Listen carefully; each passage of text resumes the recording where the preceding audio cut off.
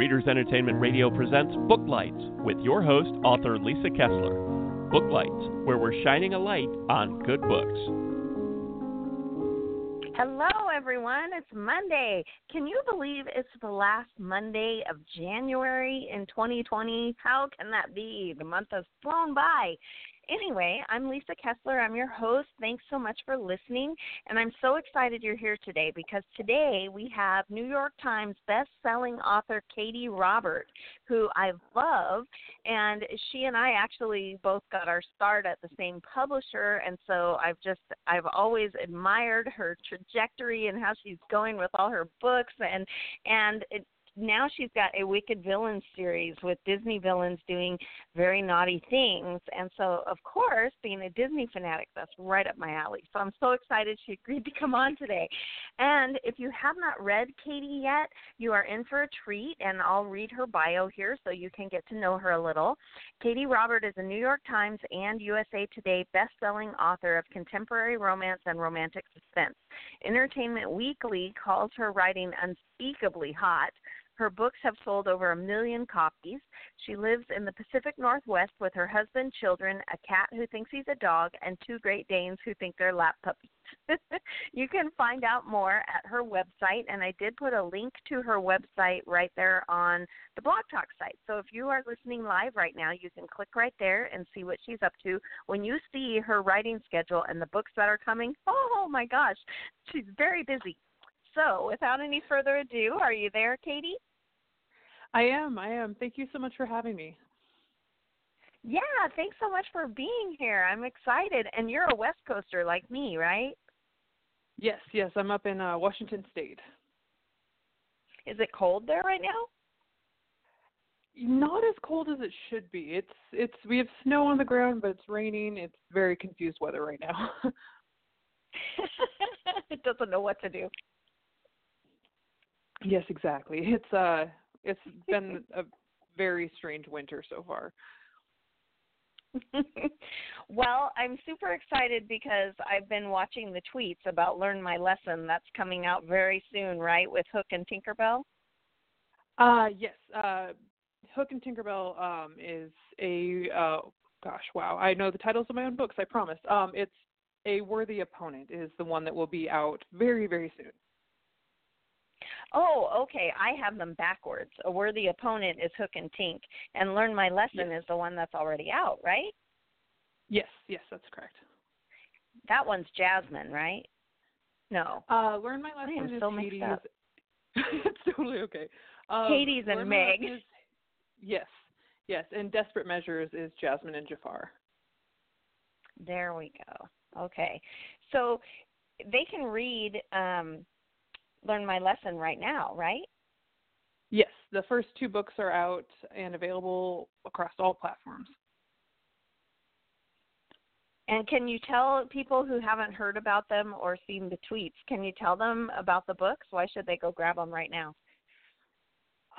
So like many people out there, I feel, I, as a child and beyond, had a lot of complicated feelings about villains in fairy tales and like the Disney movies and all those stories we grow up with. And when the live action movies started coming out and the villains are all unspeakably hot, it kind of inspired me to sort of go back to the original fairy tales and stories and kind of put my own spin on it, on if the villains were the ones who won, basically. So instead of Aladdin and Jafar and Jasmine, it starts with a coup where Jafar is taking over, and so it just kind of plays out like what in a contemporary setting. There's no magic. How I feel the stories would go. I don't know, like with the villains being the mains and getting their happily ever after. I love it. Yeah, I have a thing for villains in all shapes and sizes. So this was right up my alley. With the series is definitely me writing my id.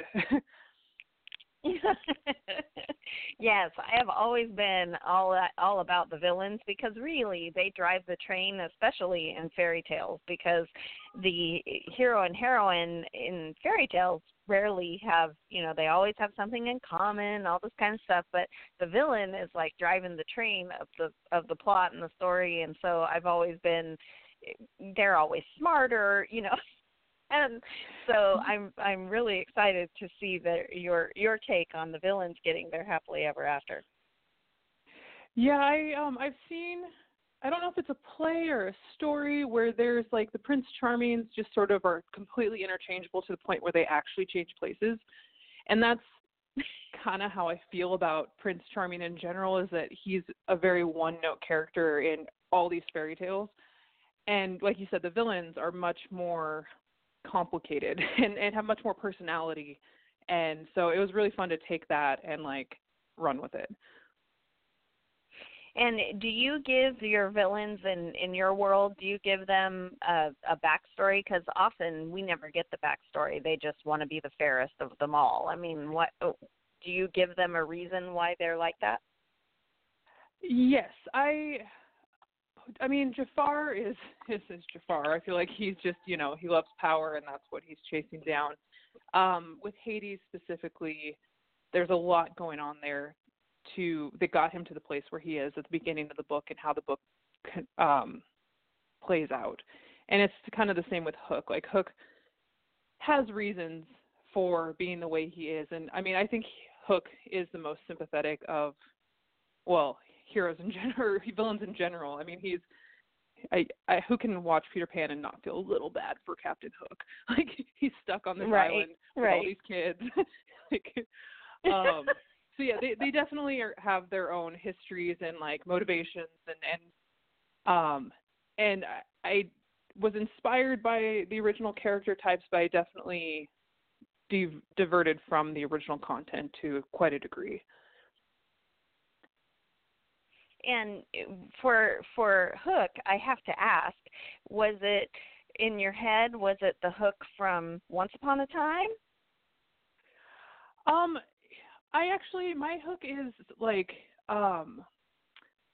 there's I'm gonna forget his name. I happened across this model on Instagram, and he's, I think, like Swedish and Indian, maybe. I cannot quite remember, but he's just got this beautiful head of dark hair, and he's just gorgeous, and he kind of looks like a roguish pirate, and he's kind of was the jumping off point for me for Hook. I mean, I guess character-wise, he's probably closer to like the Once Upon a Time Hook, but he's a lot more. But looks-wise, he looks like that other guy for you. Yes. Okay. Yes, exactly. Because that's my other guilty pleasure is, oh my God, I have Hook from Once Upon a Time. Oh. That was my guy. I think there's an episode where him and Tinkerbell have like a lot of screen time together. And actually, you know who I wanted them to run with him was The Little Mermaid, Ariel. Because there's that episode where she's like innocent and he's so jaded, and I'm like, oh, this would work so well. But they did not, and I was disappointed. No, he was with the Savior the whole time. Yes. So I know a lot of people have read all your hot contemporaries and all that, but you actually also write sci-fi, right? Do you still? I did. The books are no longer in print because it was an unfinished series, and it just was one of those series that just never quite found its audience. And so when I got rights back, I took it down because there is some stuff in there that, I mean, I'll be perfectly honest, did not age particularly well in the last like 7 or 8 years. So gotcha. I may rewrite and put them up at some point, but it's very, very, very far down at the priority list at this point. I did start with sci-fi, but they're no longer in print. Okay. Do you ever envision writing more? I mean, was that your first love? On my bucket list right now is actually paranormal, or fantasy. Like, I haven't quite decided where to land on that, but I really want to write Swan Shifters, which sounds super bonkers, but swans are scary, and I feel like I know that swan shifter books exist, but I have not found any that quite match my vision of what they would look like. And so I really want to write swan shifters. Someday I will. You know, my dad brought home a goose one time, and that was the most terrifying animal I have ever been. It was a horrible pet. Oh, my gosh. They're so frightening. They're very strong, and they're very mean, and they're super territorial. And just, you know, I feel like the big birds don't get enough credit as being like predators. Yeah, that's well, and that's been my obsession lately. They're almost like some hybrid scary thing out of a nightmare, because this goose would, I mean, they like have a snake neck and they hiss, and he would wave his neck around like, I can't go outside of the house. It was awful. Well, they'll chase you too. They're not. They do. There's a reason that, I mean, there's certain breeds of birds that I'm like, oh, I could see the dinosaur like element in here. Like, I am not messing with you. Right. I think you would write a ferocious swan shifter. Just saying. Yeah. I just, you know, they're super beautiful and super extra and super scary, and I think it would be a really fun dynamic to write. So that's on my list. Sometime in the next couple years, I'm going to do it for sure. Oh, I can't wait. Be sure that I want to read it. I'll cover quote it for you. Oh my gosh, I can't wait. Okay, back on track. So I know a lot of people always like to know when they meet a new writer, you know, what was your writing journey like? Where did you always want to be a writer? Did you wake up one day and go, hey, there's a character in my head? How did it all come together for you? I would say I'd always wanted to be a writer. I wrote a lot through like junior high and high school, and then kind of stopped for a while because life got in the way. And when I was in my early 20s, I was married to my now ex-husband with 2 small children, living in Germany, off base, did not speak the language at all. And so I started writing and kind of found a community with other writers that kind of saved my sanity a bit at that point in time. And it took quite a few years and like 6 or 8 manuscripts before I actually sold the book that published me for the first time. And then it's from there, it's sort of history. I had sold my science fiction romance initially, but the book of mine that like, oh gosh, sorry, my dogs are fighting in the background. That's okay. The book of mine that really kind of took off and like started my career, like in truth, was a contemporary romance, which I just sort of found my niche there. Like I would like to branch out at some point soonish, but I really enjoy writing the complexities like in a contemporary world. It's a lot of fun for me. But yeah, I started writing a long time ago. YA was actually my original first love, but I never quite made it to sell there. And I have intentions on going back. I will go back. but yeah, it had happened to be romance that sold for the first time. And so that's sort of what I fell in with. And I really, really enjoy it. And it was Wrong Bed, Right Guy, right? Was your big hit, right? Yes.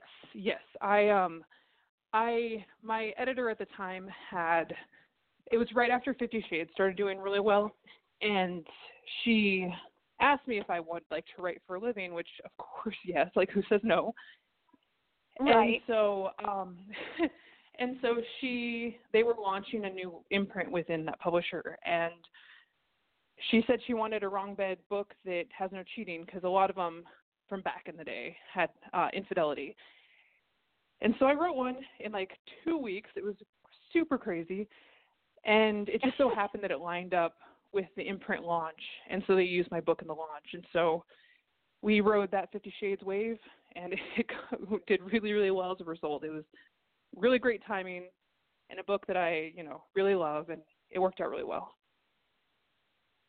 Oh, I love that story. And sometimes I talk to a lot of people about like I had Jennifer Probst on, and we were talking about, you know, what makes one book skyrocket, and a lot of it is you know, the timing and luck and the planets aligning, and I'm so happy that happened for you. That's so exciting.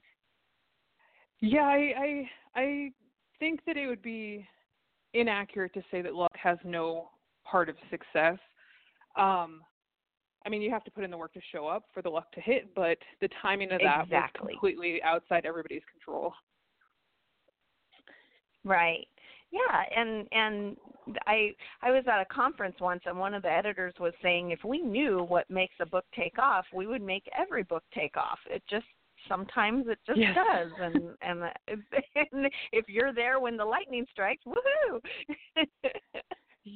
Yep, that's exactly it. And I feel like you never quite know what will resonate with readers and get that, you know, that word of mouth, which is worth its weight in gold.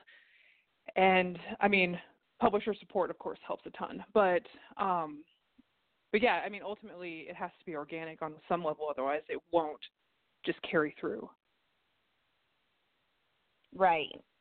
Yeah, you really have no control over it. As a writer, when I finish a book and I finish editing it, and by then I hope I'm distanced enough from it that I hate the book and I'm just it's whatever. But every once in a while, there's a book that even though you've gone through and edited 3 times and you've read it 1,000,000 times, you still love that book, and it goes out into the world and you have no control over what's going to happen to it, and it's nerve-wracking, and I don't think that ever goes away. And it's such a bizarre industry that we're in because we don't have any control over, you know, you might think your best book and it's one that nobody reads.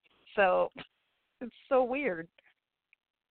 Yeah, it's I mean, I laugh because it is this series or this industry is insane. Like it, you know, you put in all this time, you have no guarantee that it'll find the readers that it's meant to find, or that I've tried to make my peace with my book as I release. It's no longer my book because now it's open to interpretation, and like every reader brings their personal experience to it, and timing. And I mean, there's just trying to get a certain outcome is a recipe for just beating your head against the wall because, like you said, we have absolutely no control in the grand scheme of things.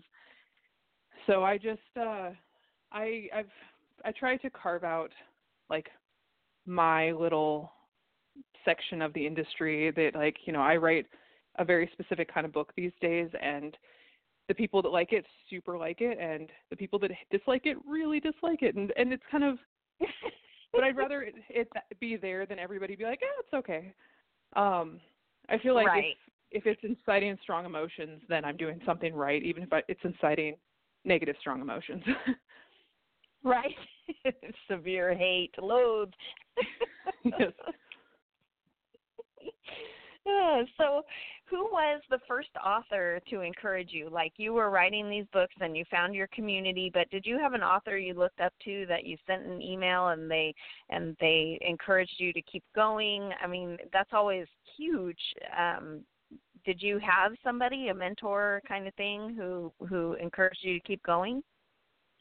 Not necessarily, but I would say that one, like, I think key moment in my journey, like pre-publication, was, I think it was Dakota Cassidy. Oh geez. It was an author who wrote urban fantasy back in like mid to late 2000s. I'm not sure what they're doing now, but they had put up a blog post that was helping people find beta readers,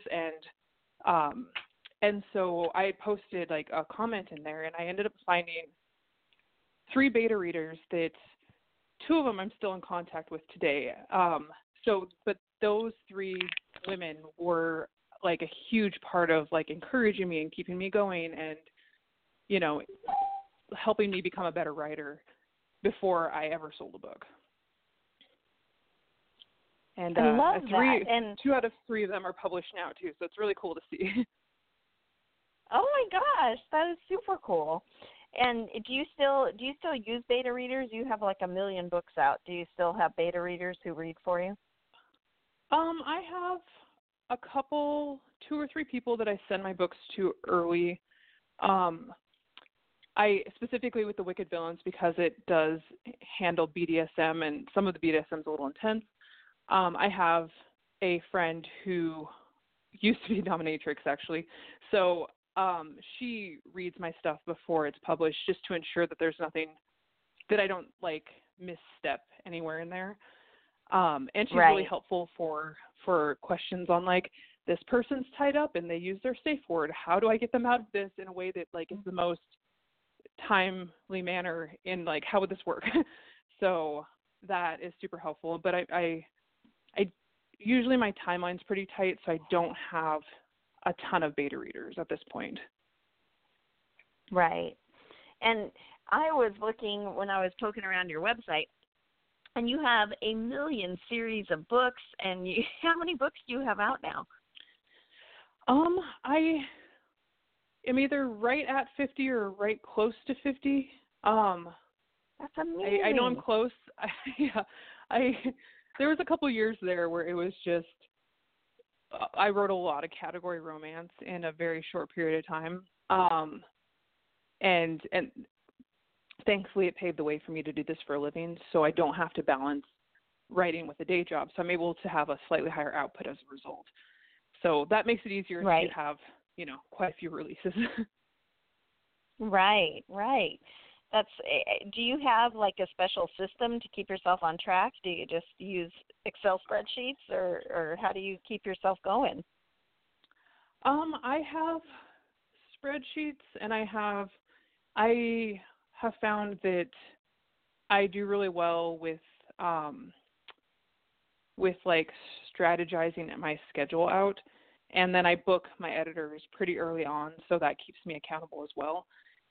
But I've been doing this long enough that I have a really good system for like, I write in the morning and I can usually get my word count in before noon, and then I save my admin stuff for the afternoon when I'm less like coherent. And so I have a really good system, and I write most every day just because that works for me. And I mean, I could say I wrote 600,000 words last year, which is a ridiculous amount, but it really averages out to like not even 2,000 words a day. So it's just, the little drops fills the bucket. Yeah, that's really cool. And when you are busy writing, people are always curious, do you know what you're going to write ahead of time, or are you a pantser? Do you just sit at the computer and go, what's going to happen next? I usually have some idea of like the major turning points in my book before I go in, and I also do a little bit of character work beforehand, just so like what's their history, what is their astrology sign, because that kind of helps form the character, and like how do they react to anger or sadness or criticism. And so having that framework helps me my characters end up pretty fleshed out as a result, so I have to do less rewriting as a result. But I definitely don't plot intensely, because every time I try, I throw out my synopsis like 60 to 70% of the way through and just rewrite something completely different at the end. Right. So I stop trying. Yeah. Yeah, I can't plot either, because then it turns into a term paper. Apparently for me, part of what makes me get to the keyboard is that I want to know what's going to happen next. If I already know, it becomes, homework assignment. I don't know. My brain, I just can't. If I know too much, I lose all my impulsion to move forward. That makes sense to me. I took a class last year with Becca Syme. It's the Write Better Faster class, and she has a really amazing way of looking at it, in that we all have different strengths and different, strengths essentially. And so because of your unique combination of strengths, what works for some people won't work for you. And so realizing that synopsis actually constrains me, and it prevents me from thinking strategically and figuring out a better way forward. And so it's been so freeing to be like, I don't have to do this anymore. Like, I don't even have to feel guilty about it because, yeah.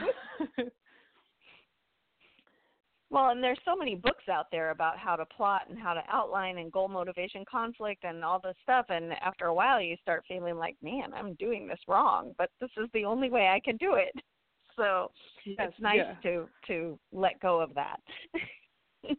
Oh, yeah. When I'm a big fan of, or I have, the last year's been a year of journey for me, but just like leaning into the things that I am strong with and I'm passionate about, and just not trying to do it quote unquote right, because what's right for one person isn't right for me. And so figuring out what's right for me and then just doing that and not getting distracted by all the other options. Right. And I know for me, I've never thought of doing my character's horoscope, but I always pull cards for them, past, present, and future, like tarot cards. It just helps me get a grip on where they may have been in the past and what's happening when my book opens, and then where we might be at the end. And they always seem to be right. It makes things go, and I love hearing little things like that from other writers too, because everybody's so different, and it's a great way to, I've never thought about horoscopes, but maybe I'll give that a try. I think that's cool. Yeah, I do horoscopes and Harry Potter houses, which is weird, I guess, but the combination of the two really helps inform a lot of the little nitty-gritty personality things, and just and even if it's not a conscious, like, oh, they're a Gryffindor, so they'll do this. It's more of like, it's just in the back of my head, and so my subconscious does the work for me. I love that. So which house is Hook in? Hook is, let's see, what is it? Hook's a Gryffindor, and Tink is Slytherin. Oh, I see. I would have thought it would be flip-flop. I like that. Yeah, he's just got that extra personality, and like definitely a charge in ahead of time and not think too hard about it until after the fact. And she's very much the ambitious overthinker, and she's not always able to make decisions without emotions, but she definitely tries. Yeah, and Tink, of all of the Peter Pan characters, she's like, the most moody. She's always the one that's angry or super happy, or, she's probably the bipolar fairy tale person, right? Yes. Yeah, she's definitely got an attitude, and I definitely was inspired by that in a big way, just because she's one of the few like non-villain lady characters that is not everything that's good and kind and sweet. Like, she's kind of a jerk most of that, like her story, and so being able to write that in a way that she doesn't make her less a jerk but a little more understandable was really fun for me. Yeah, and I think that she is one of the more complicated characters in a fairy tale because she's both good and bad. She makes that choice where she's, doing something for herself instead of for her friend, and I think that's more realistic, to humans. We're never all perfect. We always make a mistake that we wish we could take back, Yes, exactly. And as like growing up and watching that movie, I never felt much of a kinship with Wendy, but I definitely do with Tinkerbell. So that definitely like obviously informed some of my decisions with like casting and whatnot for this book. Well, I can't believe we're running out of time. I'm super bummed. But do you have giveaways going, or do you have a newsletter you want people to sign up for? Where should they get in touch with you? Yes, I do have a newsletter. The sign up is on my website, and if you sign up, you get a whole boatload of bonus content for free. It's all automated and So as soon as you sign up, you get an email with like a bunch of bonus content from several of my series that are out right now. Yay! Well, thanks so much for being on, and good luck with the new book. I can't wait to read it. Oh, thank you. Thank you again so much for having me. Thanks for joining us on Booklights. Be sure to connect with us at www.readersentertainment.com for articles, blogs, videos, and podcasts that matter to readers. With Lucky Land Slots, you can get lucky just about anywhere. Dearly beloved, we are gathered here today to... Has anyone seen the bride and groom? Sorry, we're here. We were getting lucky in the limo and we lost track of time. No, Lucky Land Casino, with cash prizes that add up quicker than a guest registry. In that case, I pronounce you lucky. Play for free at LuckyLandSlots.com. Daily bonuses are waiting. No purchase necessary. Void where prohibited by law. 18+. Terms and conditions apply. See website for details.